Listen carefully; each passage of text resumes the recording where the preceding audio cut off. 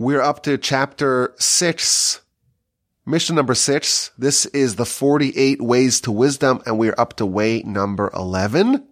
And this is Diktut Chaverim, with the critique of friends. One of the ways to acquire wisdom, there are 48 ways we are told. One of the ways to acquire wisdom is with the critique of friends. If you want to study Torah, you're really pursuing truth. God sees but is unseen. God is beyond the human purview. But we are still required to pursue our understanding of God as best as we can. And the Almighty designed it that even though we cannot understand God himself, he's beyond us, the infinite's beyond us, but we can have some understanding of God and what he wants of us via his Torah. The Torah can serve as a proxy for us to understand God. And one of the ways to do that, one of the critical necessary components of that, is that we need some friends to help us get to truth. Only God can really act alone. Only God is truly mistake-free. Only God is perfect. Only God is an absolute. For us, we are fallible and we're prone to make mistakes. And that's why we need way number 11. We need the critique of friends in order to arrive at wisdom. When it comes to studying, good friends are indispensable. A good friend, they will provide constructive criticism.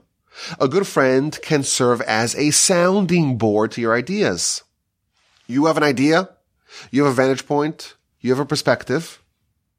A good friend will provide another perspective, maybe a differing perspective. Everyone's different. We all see the world differently. We all have different ideas.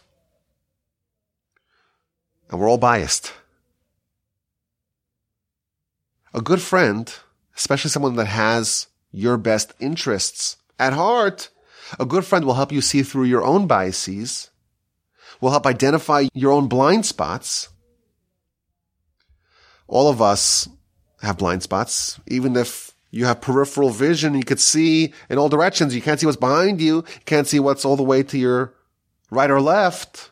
No individual has the whole picture. No individual can do it alone. You cannot do transformative things alone. You need collaborators. You need partners. You need colleagues. You need peers and associates and helpers.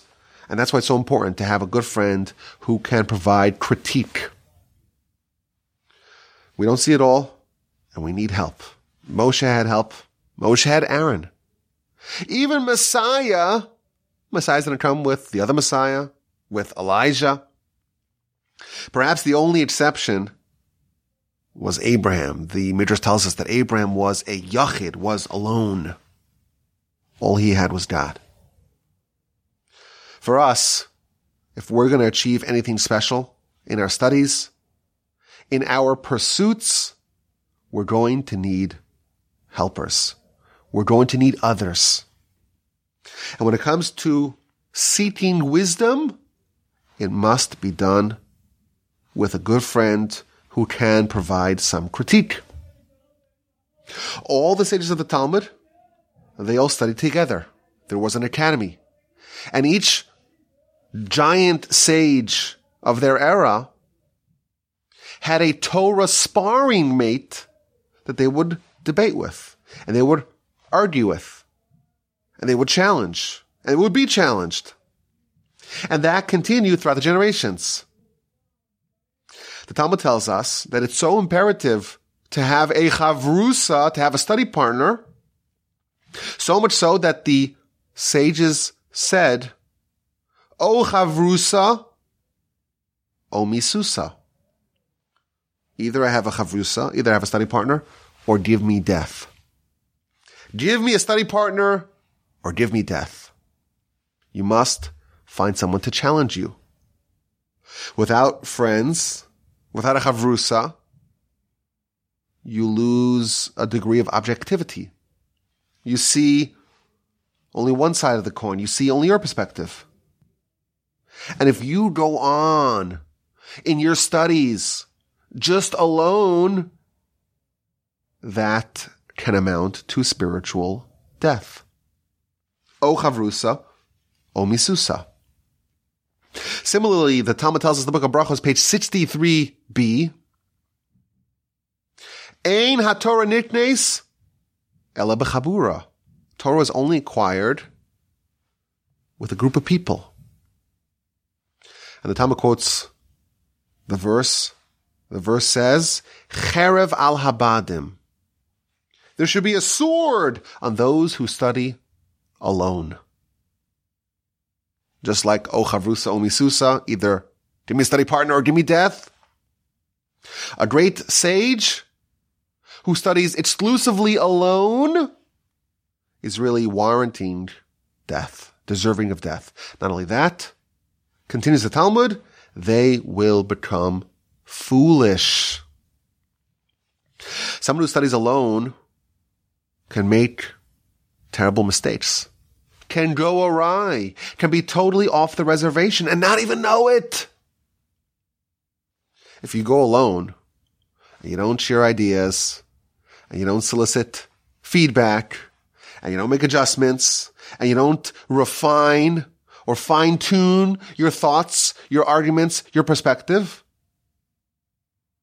that's a recipe for making terrible mistakes and becoming foolish.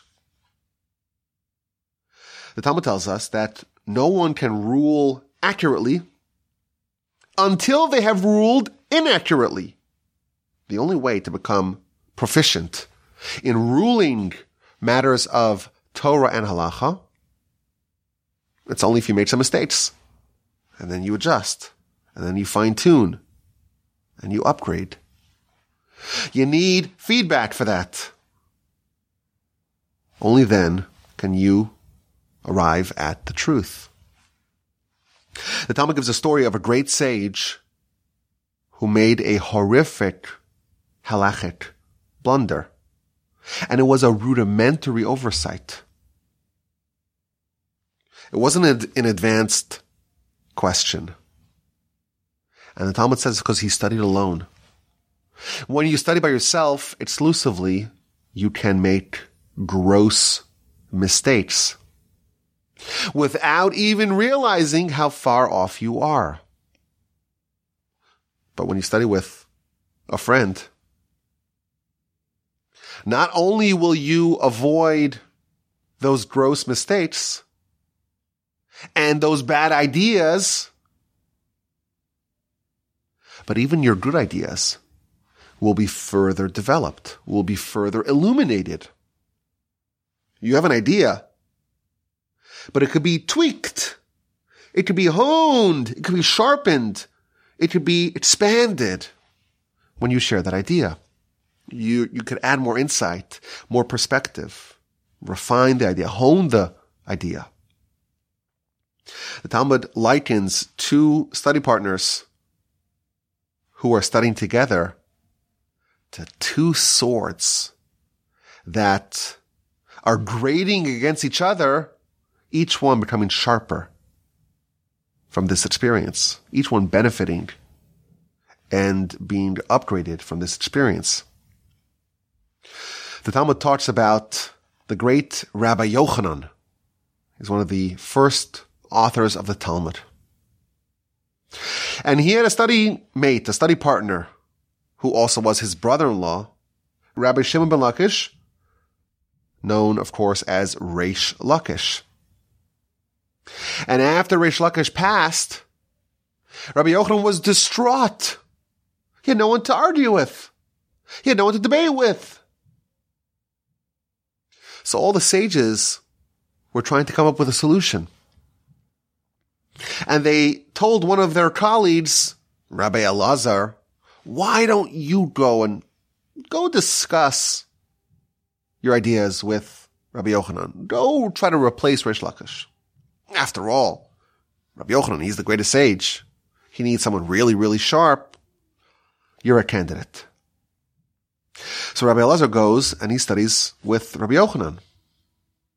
And Rabbi Yochanan presents an argument, and Rabbi Elazar is very sharp. He says, wow, that's a good argument. And I even have lots of proofs to your argument. Look, I have this proof, I have that proof. So Rabbi Yochanan says, I don't need your proofs. I don't want a proof. I want a challenge. When Reish Lakish was here, I would say something. He wouldn't bring me proofs. He would raise 24 challenges, 24 questions to try to disprove me. And then I would have to come up with 24 different answers. And the result of that was an expansion of Torah. I don't need someone to prove what I'm saying. I need someone to challenge it. You're proving it. I know it's true because I'm saying it. I need someone to act as a foil to disagree with me. And Rabbi Yochanan lapsed into depression. And he ripped his clothing. And he was crying. And he was wailing. And he was saying, Reish Lakish, where are you? I need you. Until he went insane. And the rest of the rabbis got together and they did something very unusual and unexpected. They prayed that he would die. And in fact, Rabbi Yochanan died. O chavrusa o misusa. Give me a chavrusa or give me death. If you're really committed to finding the truth, to trying to understand God as best as you can, you're not going to arrive there without some help. And of course, this demands of us to be receptive to other people. By default, we start off as being very biased and seeing things from our perspective. It's very hard for us to admit when we are wrong. We all have a different mind and a different way of seeing things. And it's specifically through the clash of different minds, each one independently seeking truth, only through that process does the truth, the whole truth, and nothing but the truth, come to light. Even today, thousands of years after Rabbi Yochanan, well, almost 2,000 years after Rabbi Yochanan and Reish Lakish had their debates, today, yeshiva system is designed the same way. Everyone has a study partner. And the right kind of study partner is someone who is basically on the same level, but is a little bit different. And, the same ability, but a different perspective.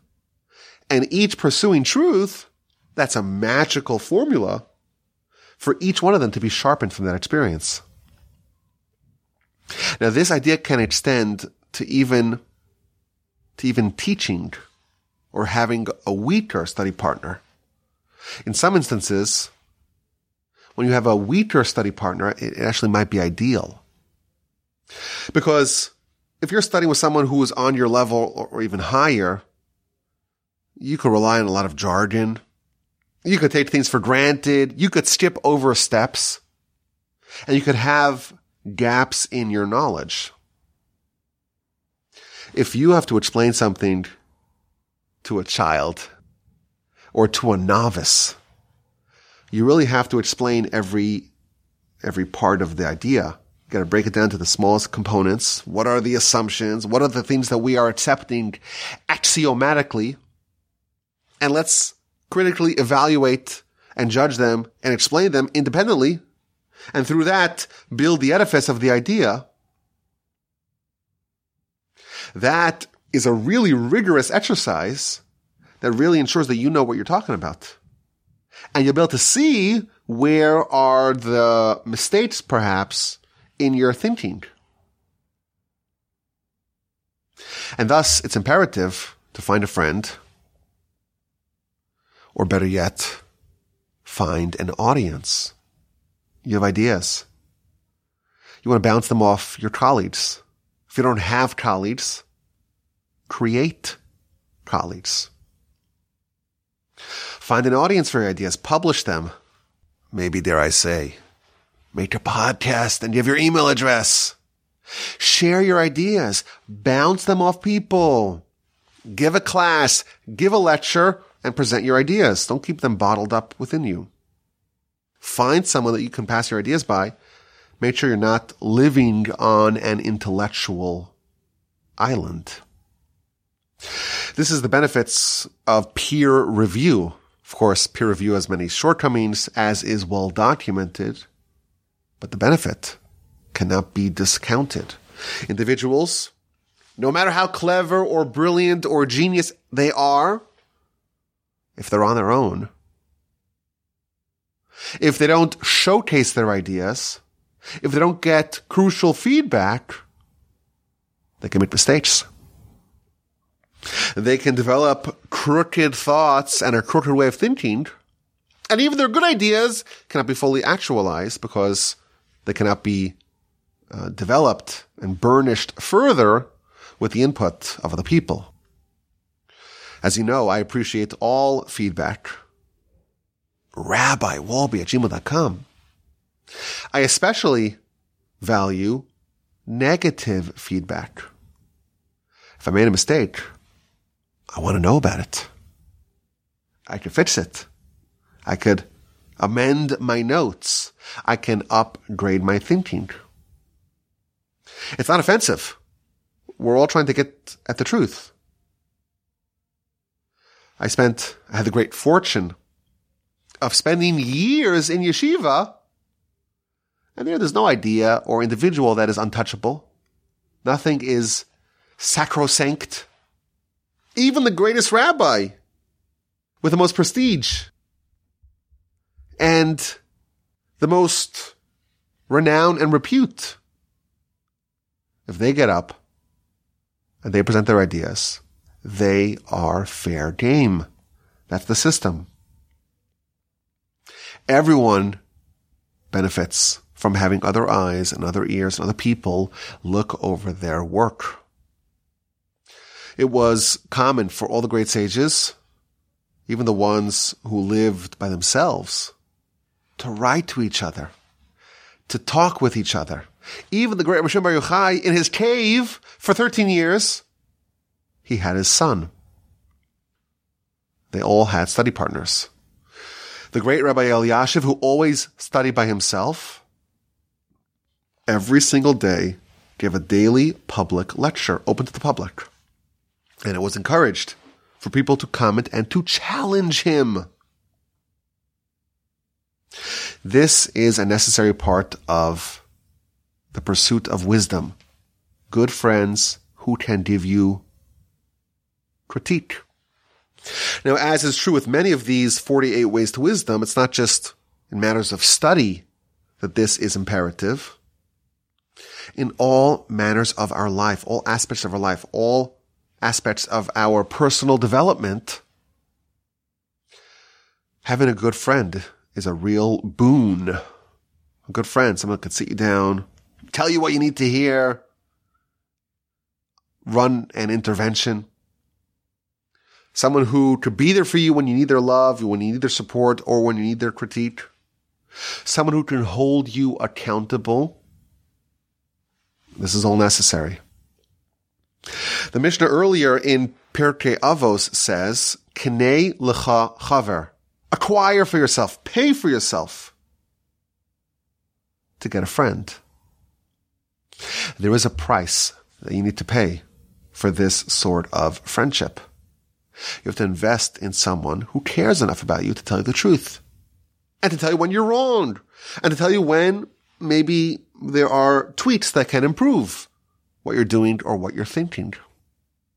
And part of the price you need to pay is you have to be willing to accept their input and to take it seriously. And no one likes to be told that they're wrong or that they are off course. It demands that you make yourself very vulnerable, but opening up yourself to be receptive, to be willing to accept criticism, and to consider just maybe that you're wrong, and other people are right. Being willing to reconsider what you hold and believe perhaps strongly. Being willing to admit when you're wrong. This is absolutely critical to life.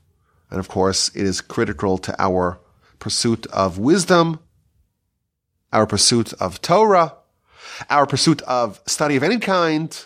And this is way number 11. To have a good friend who can provide you with valuable feedback. I consider all of y'all to be my good friends. If there's ever something that I say that you find is either wrong or can be improved or can be expanded, please, please, please send me an email, rabbiwolbe@gmail.com.